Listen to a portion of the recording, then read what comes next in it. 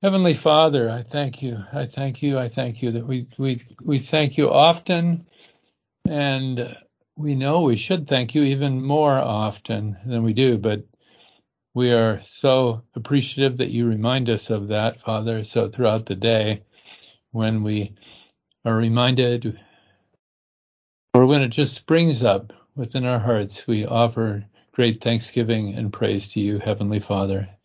Praise your holy name, and what a blessing it is to be partakers of such great heavenly promises, and by faith, having grasped on to them and to our precious Savior, the Lord Jesus, by faith we are saved.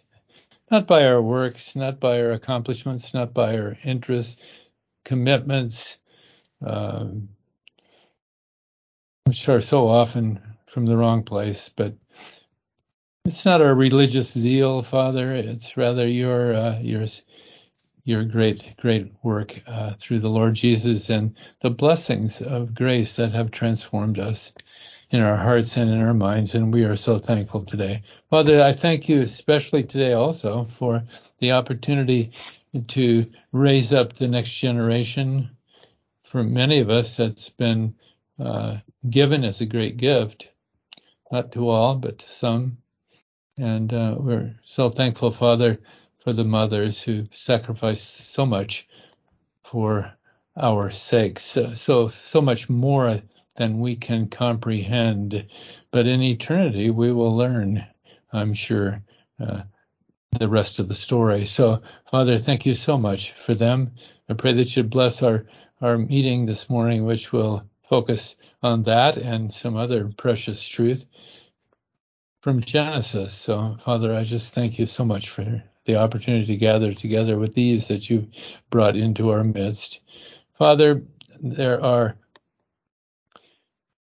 many things to be thankful for, the way you're working, the way you give us opportunities to speak forth with others that you've brought into our midst in one way or another through the Bible studies we're privileged to lead. There's so many others we do reach out to. The list is long. Many are still resistant, Father, and we pray that in these last and what seems to us very dark days indeed, and yet we are the lights that others may see, and I pray that our lights would shine brightly. There's this large issue in our nation, Father. Our nation is so far astray, but Father, I pray that this focus on the evil of abortion would open the hearts of many who for the first time start to think clearly again. They haven't been thinking for a long time and have been believing lies, but I pray, Father, that they would begin to think again, and that this just might be one more way that you open their hearts to the precious truth of the gospel. And may we all have such a great, really, love and passion for your truth and its saving power that we would share it with others that you bring into our midst. So, Father, I pray that we would do that, and that these days would therefore see many drawn to you, even though the challenge set before our nation seems so overwhelmingly great. We pray for the safety of the Supreme Court justices and other justices throughout the land, and these who make a difference when in the courts system in general. Many of them are on the wrong page, but some are on the right page, surely, perhaps many. And I pray, Father, that they would make decisions that are right and good for the sake of our nation and our people, and that they would be encouraged and strengthened and given great, even beyond their means, courage to tackle these challenges with the accompanying threats, such as they may be at the time. There are many gatherings today, family gatherings. I pray, Father, for them. We're missing some this morning who we wish were here with us, but they're elsewhere by necessity. So, Father, I just pray that you be with them and be a great blessing to them. And to us, Father, now as we open your word, we pray in Christ's name, amen. Well, it is a great blessing to open God's word together. And again, as I've said so many times, and I really need to say it because it's a matter of testimony, the word of the Lord, and here in Genesis in particular, but not only in Genesis, I've been so blessed this week in preparing for this time with all of you, and I just pray that you'd be blessed as well as we consider the great truth that we find revealed here. And on this Mother's Day, 2022, may that theme also come forth. The way that the Lord God has used mothers is totally remarkable. Miracle upon miracle upon miracle. So our theme that we're looking at carefully is that God operates selectively, and he selectively uses what I've called the principle of division to go from calling out one man, right? And then it's one small, very small family, the man and his wife, and then they have children in due time, and God again divides between elder and younger, and singles out one, a son of promise, Isaac, right? And not the other. So he singled out Isaac, and the promises were for Isaac and his offspring, right? And not the other, though the other was blessed according to a previous promise, but not at all in the same way, right? That's Ishmael, of course. And then the next generation, similarly, Isaac has twins, right? And the elder, the prophecy was given that the elder would serve the younger. Again, God selects, he chooses. That does not mean that Esau was not blessed. He was blessed. 12 sons, 12 tribes came from him, 12 nations, right? But the line of promise from the seed of the woman promise all the way down ultimately to our Lord Jesus Christ, that was through Jacob and not through Esau. And today we're going to focus on Jacob specifically in that regard. We've looked carefully at Abraham. We saw how he was called out at about the time, we can't be sure exactly, but about the same time that the Tower of Babel was destroyed. And we read of that in Genesis 11 and 12, how God called out Abram, and along with Abram his father. So apparently Abram, who received the word of the Lord, communicated that carefully to his father, and his father was willing to give up everything that he had, and I'm sure he had much, to give it all up and to take his sons, really. He had 2 remaining sons at that time. One had died, and to go off in the direction of the promised land. And we read all about how God then, when Terah died, Abram, his son, took his wife and Lot, and they went off into the land of promise, right? Chapter 12 reiterates the promises as Abram is told again that God would, in fact, through him, make a great nation.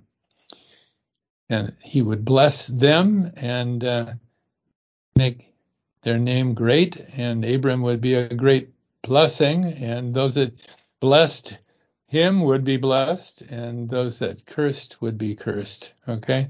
That's Genesis chapter 12. And so they came into the land of Canaan, a land already possessed by many, fierce people indeed. And so Abram is a stranger in a strange land indeed, and we'll see more today about how that developed in his following ongoing generations.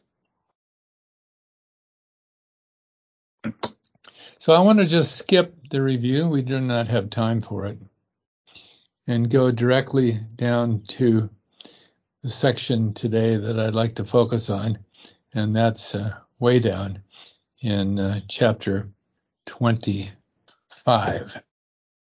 So in due time, Sarah's womb is enlivened, and she brings forth the son of promise.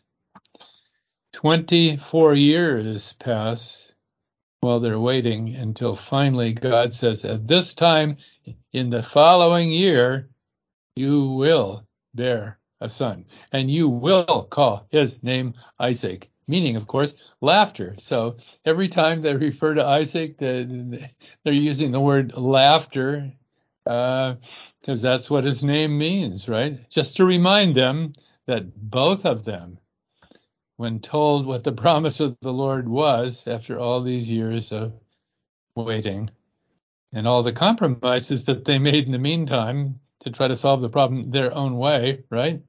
That they laughed when God made the promise. Now, many say, well, they laughed in faith. Well, I think it may have varied in a couple of cases, but certainly it wasn't always in faith. So God used the nature of man, such as it was, and of woman, right, to accomplish his great purpose. He intersected with mankind in marvelous ways, and that's what we read of in Genesis. It's a major theme, of course, in Genesis, is it not? We've already seen how that goes, but today, much more. Okay, so our outline is that God's selective work focuses on Isaac's son Jacob, and summarizing it all, the Lord reigns over man. The Lord reigns with authority over man. And there are a number of points. First of all, chapter 25, Isaac's sons are born, his sons are born, but the younger shall serve the elder. Okay. By edict of the Lord God, right? Who is in authority. Secondly, also in chapter 25, due to the weaknesses of the flesh, the elder barters his inheritance. He takes soup and gives up his father's inheritance. Imagine, right? How could it be, right? Then in chapter 27, even Esau's father's blessing also goes to Jacob by God's choice, right? So not only the birthright, but also the blessing. Oh, my. God works even through human frailty. Then Jacob seeks and finds a wife in Haran. Okay, this is because both Rebekah first and then Isaac determined that Jacob must not marry a woman from the land of promise as Esau had. Okay. Okay, and then the next point, through 2 marriages, many sons, and trials on every side, a nation of 12 tribes is created. And then finally, Jacob comes face to face with his own doubts, and the Lord blesses him with a new name, Israel. So I'd like us to consider those things today. It'll be very difficult to get through this in the amount of time we pray that the Lord will give us, but so be it. Next time, by the way, Lord willing, we'll focus on Joseph. Okay, so we don't miss the forest for the trees, which is so easy to do. I mean, these are long sections of sacred history here in Genesis. There are many, many details given. My desire is to communicate the themes and not so much the details, but sometimes the themes are hidden in the details, so we cannot ignore the details altogether. But I don't want us to miss the forest for the trees. So let's begin here to see how Isaac's sons are born, but the younger shall serve the elder. And you'll notice there's much focus on the women the Lord called out to be the mothers that would make the difference, right? The Lord called out those who would be the mothers that would make the difference. But they were barren most of the time for a long, long time. And that, of course, left opportunity for the flesh to become involved. And the enemy, of course, was Satan, always working, always working, always working. And we see that even the ones the Lord God chose, that the flesh often dominated and Satan often had his way. But not always, because the Lord was victorious.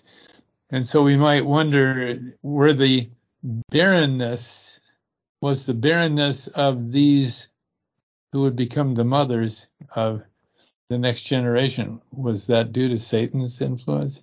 It doesn't say it was, but it does say the Lord worked to change that barrenness into fruitfulness, right? Okay, so Genesis chapter 25, I'll read there to start with. Promises given. This is in Genesis 25:21. Isaac entreated the Lord for his wife because she was barren, and the Lord was entreated of him, and Rebekah his wife conceived. And the children struggled together within her, and she said, If it be so, why am I thus? And she went to inquire of the Lord. And the Lord said unto her, 2 nations are in thy womb, and 2 manner of people shall be separated from thy bowels, and the one people shall be stronger than the other people, and the elder shall serve the younger.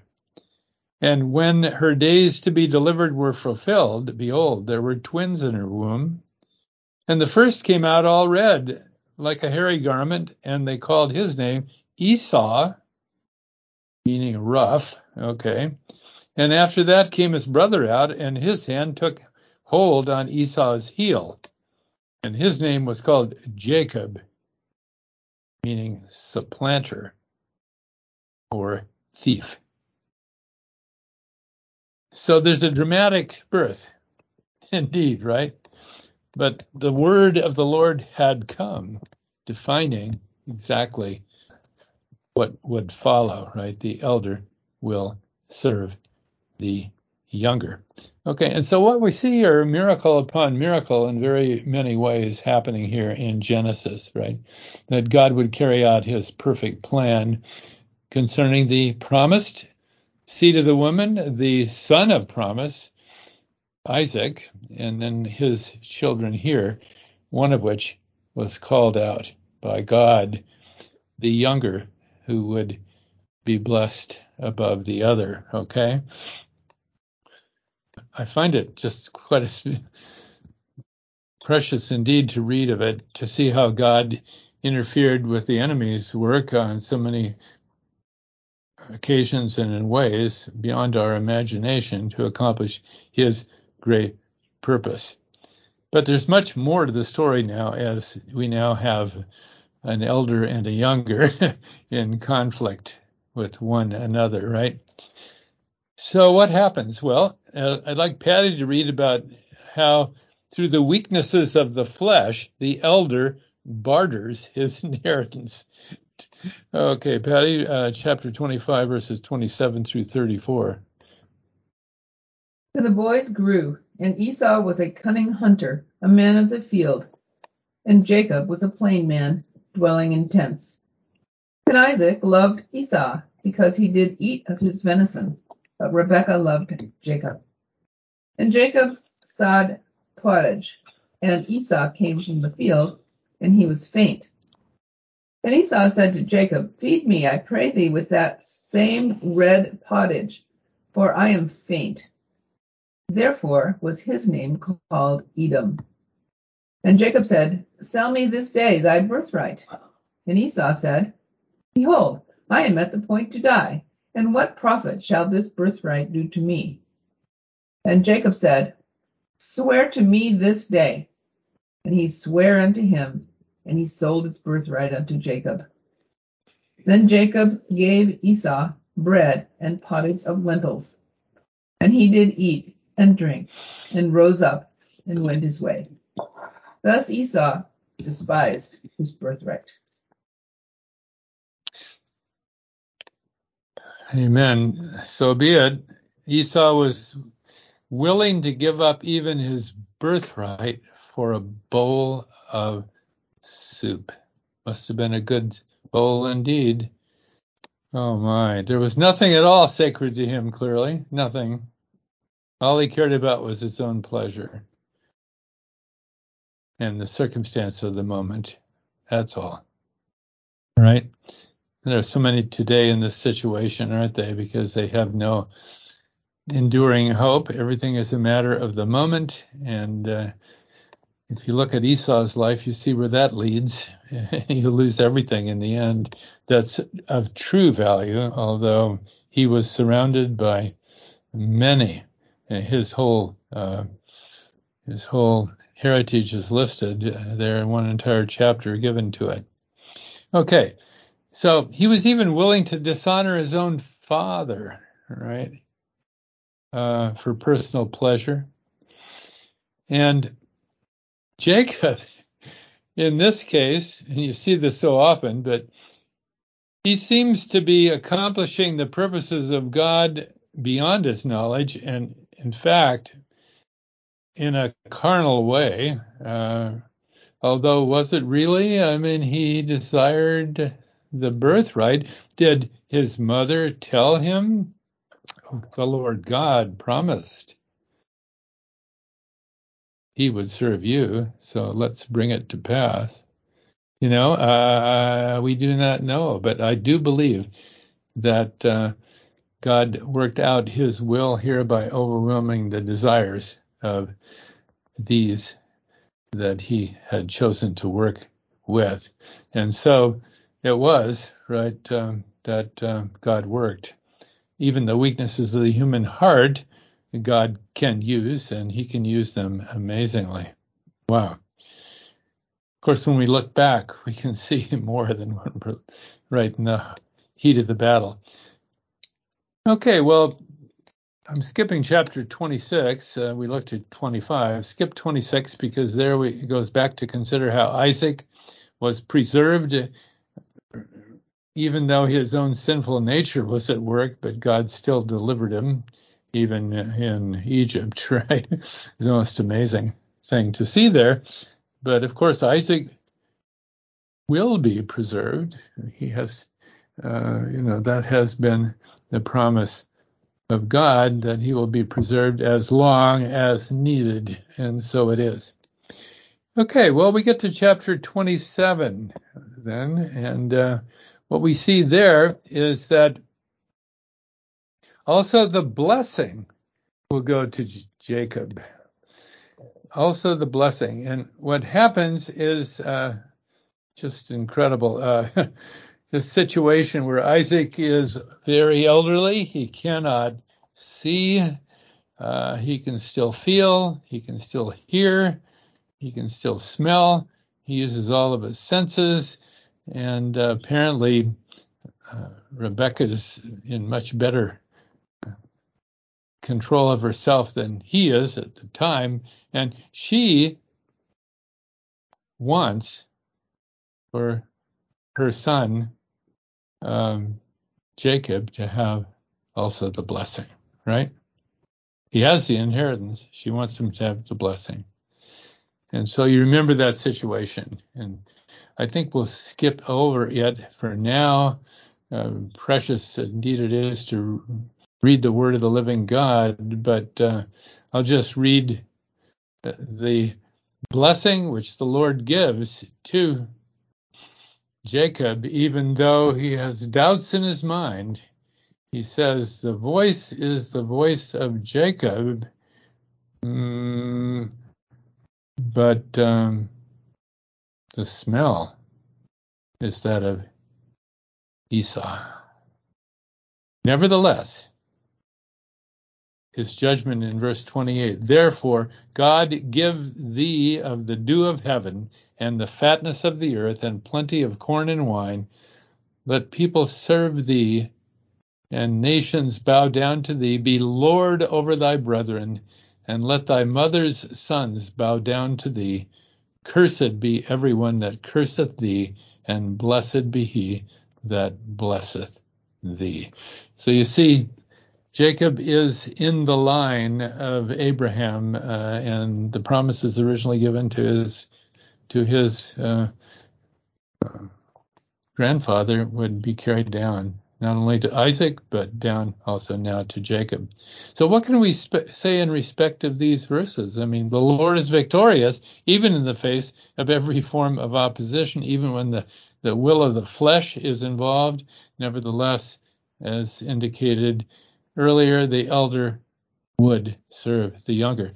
That brings us to chapter 28, when first Rebekah and then Isaac determine that Jacob must not marry a woman from the land of promise, but must rather marry someone back from the family that's still there in Haran. And so they determine together to send Jacob away. Now, there's another reason as well, which is that Esau has committed in his heart he will kill his brother, right? But the other purpose is great indeed, which is that there will be a mother, who they hope, who will raise up children for the Lord. Now, admittedly, idolatry is an issue, and it continues to be an issue, right? But that's the desire of their hearts, and first of all, it was Rebekah's desire. I think she responded with the heart, while Isaac was still perhaps wondering in his mind. Remember, he loved Esau very much, and he had given Esau also a blessing indeed, but not the blessing. Okay, so the choice of Jacob's established. And now, though, the rest of the story, beginning in chapter 28, where we see how the Lord God works with Jacob personally to establish him as really the patriarch and ultimately the one from whom the 12 sons and 12 tribes and ultimately the nation, God's own chosen nation, would come, right? And so they go off, they meaning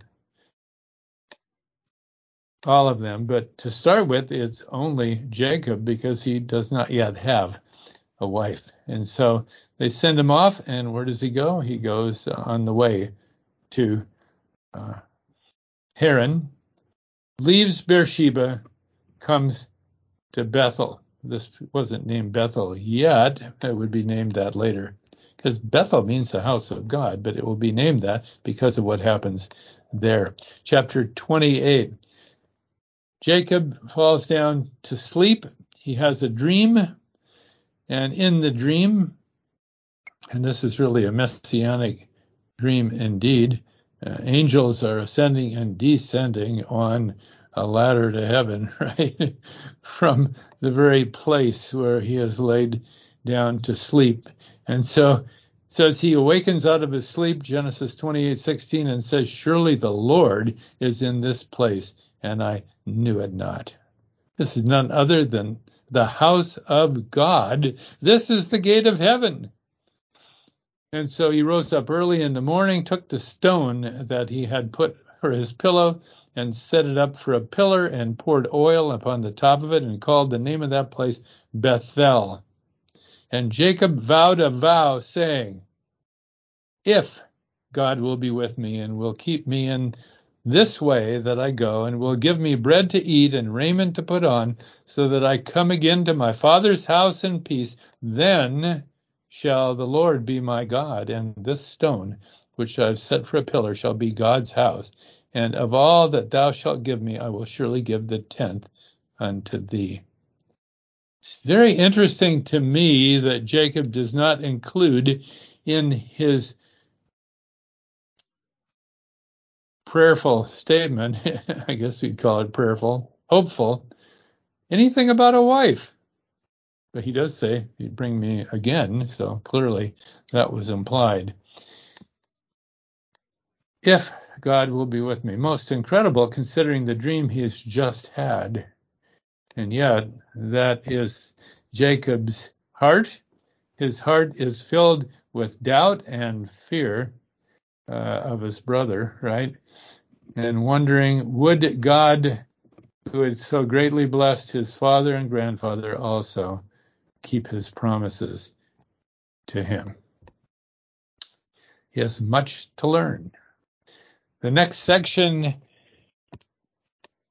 gives us the full development of it, so let's see how many tribes ultimately will come forth from this man, Jacob, and the woman that God has chosen. Well, there's more than one. Oh, my. So I'd like Lydia to read these two verses in chapter 29 of Genesis, verses 30 and 31. Lydia? And he went in also unto Rachel, and he loved also Rachel more than Leah, and served with him yet 7 other years. And when the Lord saw that Leah was hated, he opened her womb, but Rachel was barren. Thank you. What a sad situation for Jacob. Jacob, from the beginning, loved Rachel. From the first moment, he set his eyes upon her. But her father, Laban, was a schemer, and he worked it out. You remember how, we won't go into it, that first of all, he would marry Leah and serve 7 years for Leah, and then Rachel finally serving another 7, and then another 6. So altogether there will be 20 years. But as it says here, Rachel was barren. So Leah bears a number of sons, and when she gives up childbearing, she asks her handmaid to take her place, and so more are born there. Finally, the Lord opens Rachel's womb, and again, things are confused, but nevertheless, the Lord works his purposes through these women. Rachel brings forth Joseph first. So altogether, there are 11 sons then born, some through devices of the flesh, others the work of the Lord, right, as he opens wombs. Okay. 20 years of servitude were enough. At this point, Jacob is ready to depart. He has a great heritage already well in arm, right? And unfortunately, Laban is opposed to his leaving ever and works to oppose him. Jacob then takes his family out privately and all that they have, and apparently not living just quite next door, but in the North 40 or wherever, right? The South 40 in this case, or wherever it was. And Laban finds out and follows to interfere, right? Finally, they make an agreement between the two of them. And at this point, we see these great events in chapter 32, where Jacob, due to doubt and fear for his life and that of his family, separates them off into different groups, and then he's off by himself because he fears that Esau is coming. And there's little hope unless the Lord delivers them, right? And the Lord does indeed come and directly deals with indeed, right, with Jacob, with his doubt and fear. And they wrestle all night. You remember the story. I'm not going to dwell on it today. But as a result, the Lord changes Jacob's name to Israel, from the supplanter or the thief over to a prince. And what does he finally say in Genesis 32? Verse 29, Jacob asked him and says, "Tell me, I pray thee, thy name."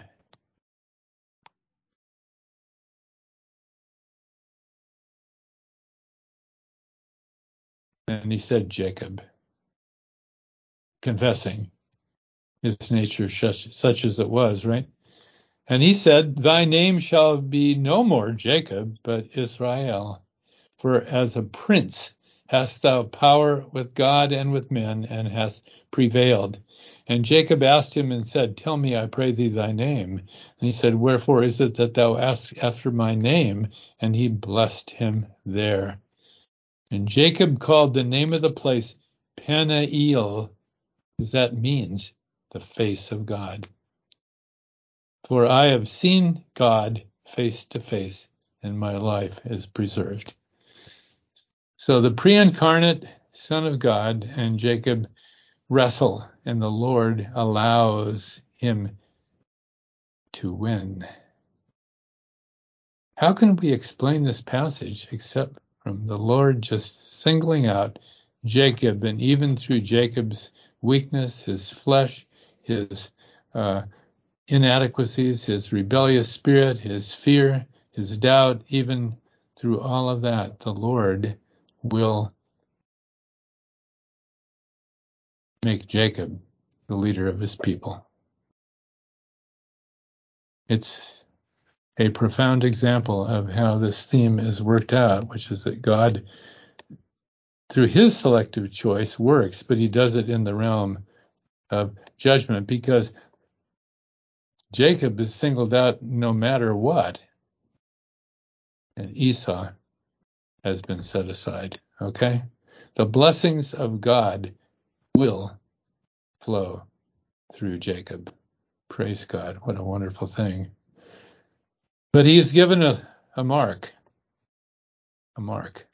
The mark is he can't walk without a severe limp and with a crutch, right? Okay. You remember there was another man given a mark. You know who? It was the Apostle Paul. Paul writes in Galatians 6:17, "From henceforth let no man trouble me, for I bear in my body the marks of the Lord Jesus." Just like Jacob so many years before. Well, Jacob and Esau now separate, and Jacob builds an altar called El Elohe Israel, which means the God of Israel, indicating that contrary to his previous doubts, the God of his fathers was now also his own. The God of Israel. The God of his grandfather and his father is now his own, and he gives a testimony about building this altar and sacrificing and declaring the name, such as he did. So what a precious thing to see. His testimony was powerful. It pleased the Lord greatly, I'm sure. And that goes on. I mean, I'm wondering whether we give such strong testimonies. Not with sacrifices, of course, since our perfect sacrifice has already been made, even the Lord Jesus. But we've been marked as his, have we not? And do we give testimony boldly? That's the desire of the Lord, right? However, chapter 34, and I'm not going to go into its details at all. We're just going to pass it by. But the evils of the flesh within Jacob's family dominate.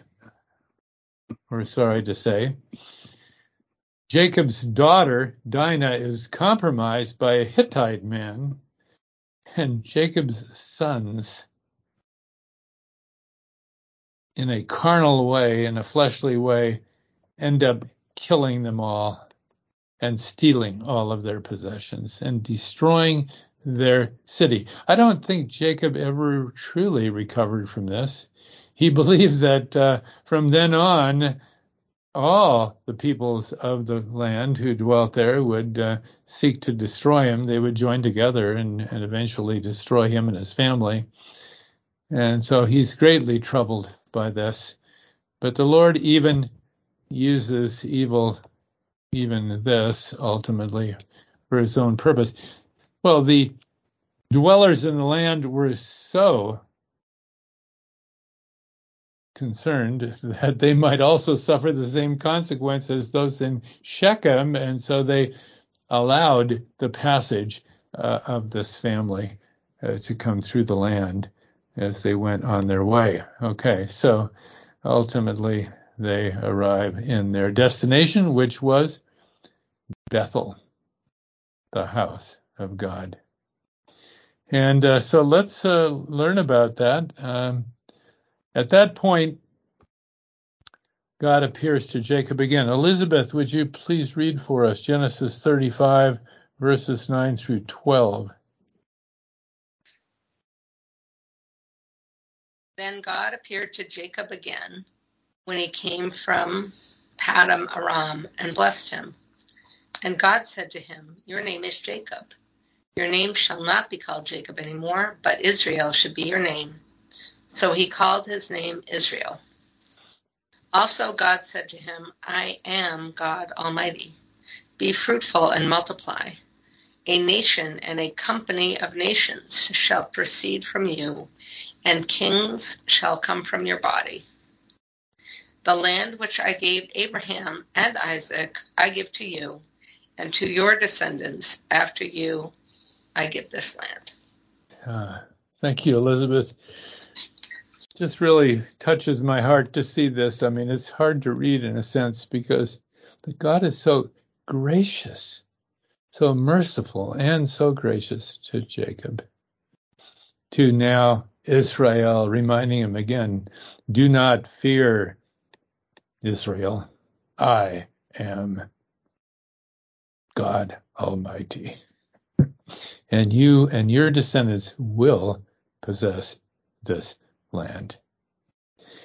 He goes on from there, and after God leads him, Jacob puts up another monument and offers up a sacrifice of a drink offering upon that. That's when he names the place Beth El, the house of God. And then, oh, it's so sad. They journeyed, this is verse 16, chapter 35. They journeyed from Bethel, and there was but a little way to come to Ephrath. And Rachel travailed, and she had hard labor. It came to pass when she was in hard labor that the midwife said unto her, "Fear not, thou shalt have this son also." And it came to pass, as her soul was in departing, for she died. She called his name Benoni, but his father called him Benjamin. Rachel died, was buried.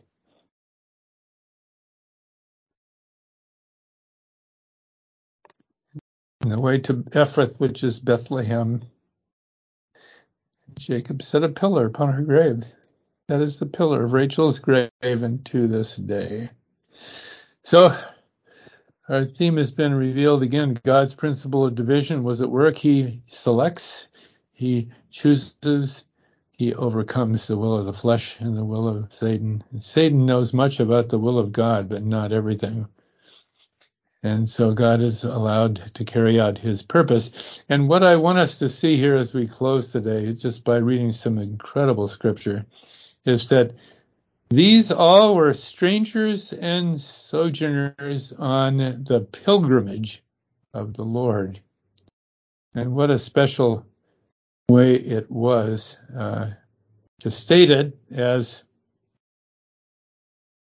Jacob does before Pharaoh, looking ahead to chapter 47. Linda, please read for us these precious words, Genesis 47, verses 7 through 10.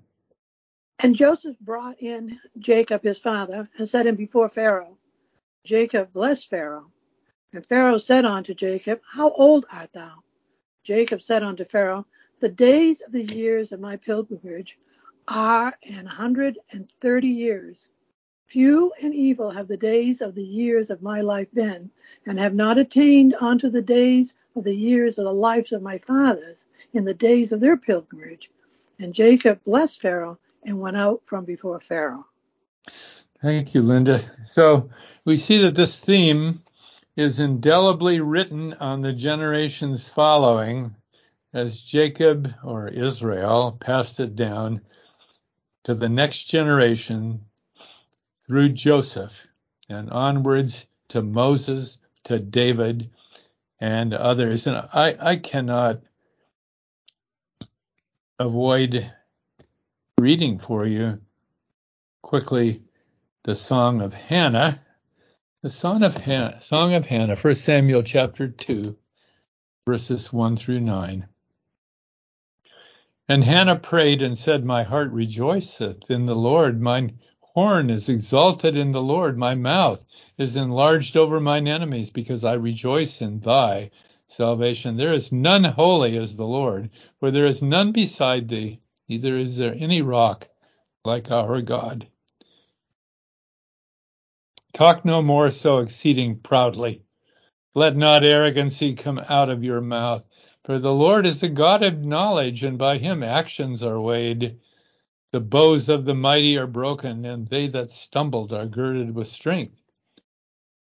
They that were full have hired out themselves for bread. They that were hungry ceased, so that the barren hath borne 7, and she that hath many children is waxed feeble. The Lord killeth and maketh alive. He bringeth down to the grave and bringeth up. The Lord maketh poor and maketh rich. He bringeth low and lifteth up.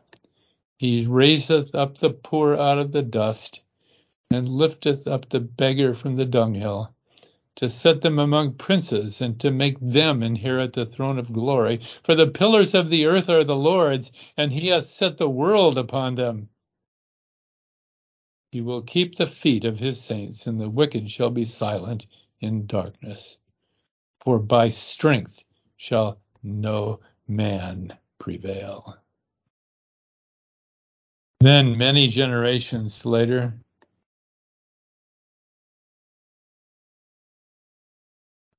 not centuries, I guess, but I misspoke. When David was near death and the preparations for the building of the temple had all been made, David spoke these words, surely some of the most significant words ever stated by a sinner that the Lord hath called. And Louis, please read these words for us. 1 Chronicles chapter 29, verses 10 through 15. Wherefore David blessed the Lord before all the congregation.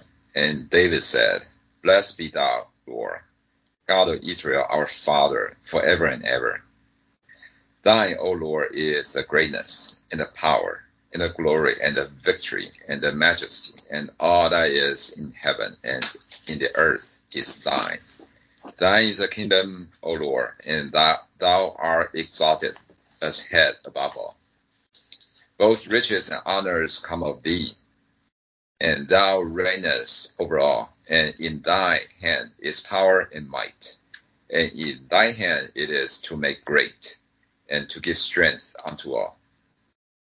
Now, therefore, our God, we thank thee and praise thy glorious name. But who am I, and what is my people, and that we should be able to offer so willingly after this war? For all things come of thee, and of thy own have we given thee.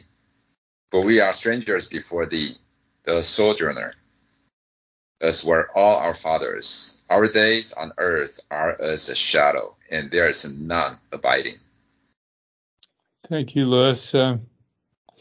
Well, this ends our study today. We're strangers before thee and sojourners, as were all our fathers. Our days on the earth are as a shadow, and there is none abiding.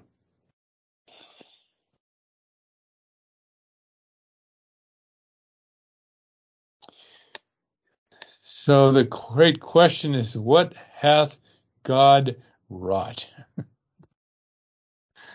And the Lord answered that question in these chapters, did he not?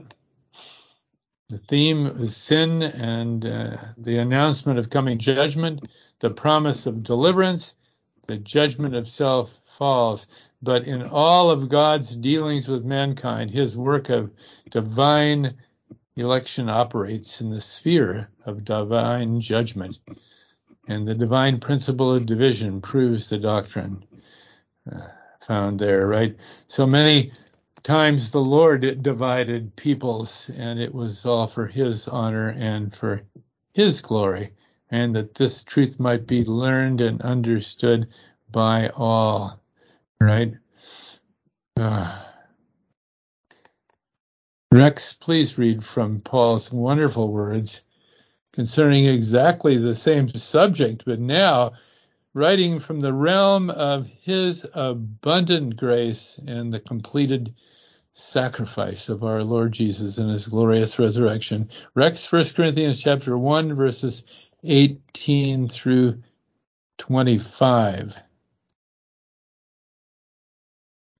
For the preaching of the cross is to them that perish foolishness, but unto us which are saved it is the power of God.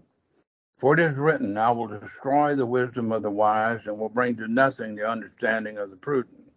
Where is the wise? Where is the scribe? Where is the disputer of this world? Hath not God made foolish the wisdom of this world? For after that, in the wisdom of God, the world by wisdom knew not God. It pleased God by the foolishness of preaching to save them that believe. For the Jew requires a sign, and the Greek seek after wisdom. But we preach Christ crucified, unto the Jew a stumbling block, and unto the Greeks foolishness. But unto them which are called, both Jews and Greeks, Christ the power of God and the wisdom of God. Because the foolishness of God is wiser than man, and the weakness of God is stronger than men.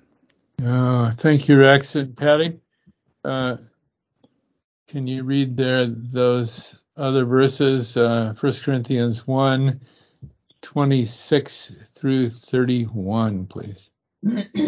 For ye see your calling, brethren, how that not many wise men after the flesh, not many mighty, not many noble, are called.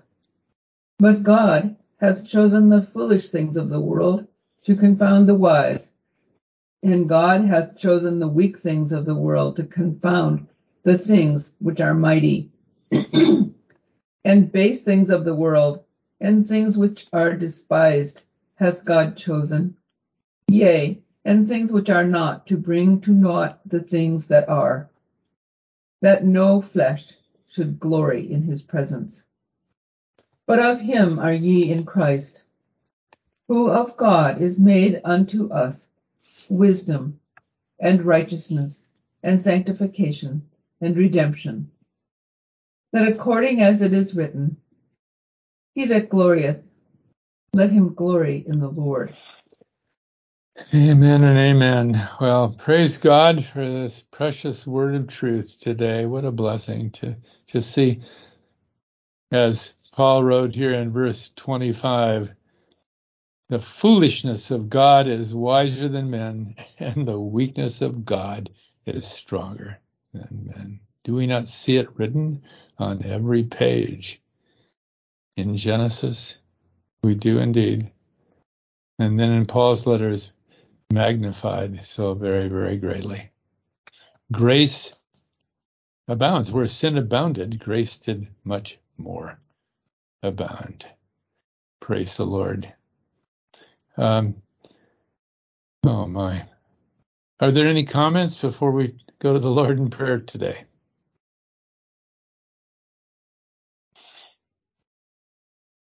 Heavenly Father, again we thank you and praise you. Yes, you hold our entire lives in the hollow of your precious hand. Your hand is a hand of great glory, great power, judgment, but also mercy, love, and grace. So, Father, thank you so much for your hand of care and protection. Some here have asked for help, Father, regarding a number of issues in life, some threatening issues regarding life itself. We could share the same request, Heavenly Father. Many of us here can. Father, thank you for encouraging us by your word of truth. Thank you again for gathering us. And Father, may we indeed be the lights you'd have us to be in this dark world. For apart from you, your Son, and the glories of his completed redemptive work, mankind is nothing without a hope in this world and bound by Adam's sin. But Heavenly Father, thank you for delivering us from the law of sin and death and bringing us into the glorious presence of our Lord Jesus, he and us, and we now therefore seated at your right hand. Praise your heavenly name, Father. May we understand we're but pilgrims, and our pilgrimage is one to bring glory to you, Heavenly Father. And I pray in Christ's name, amen and amen. Jim, before we go, could I read this Psalm 138, verse 2? Yes, please. I will worship toward thy holy temple and praise thy name for thy loving kindness and for thy truth, for thou hast magnified thy word above all thy name. Amen. Amen, amen. Thank you, Rex. Thanks so much. Yes, sir. Oh, amen and amen. Well, enjoy the Lord all. Have a great day indeed, and pray that the mothers would be even especially blessed as we all remember them and our mothers that have gone before. For many of us, that's where they reside. What a glory! What a glory! Enjoy the Lord all. So glad, Bonita and Rex, you could be with us today, and Linda and Elizabeth and Lydia and Lewis, Patty. So many blessings. Enjoy the Lord all. Goodbye, everyone. Praise his name. Bye. Bye. Bye.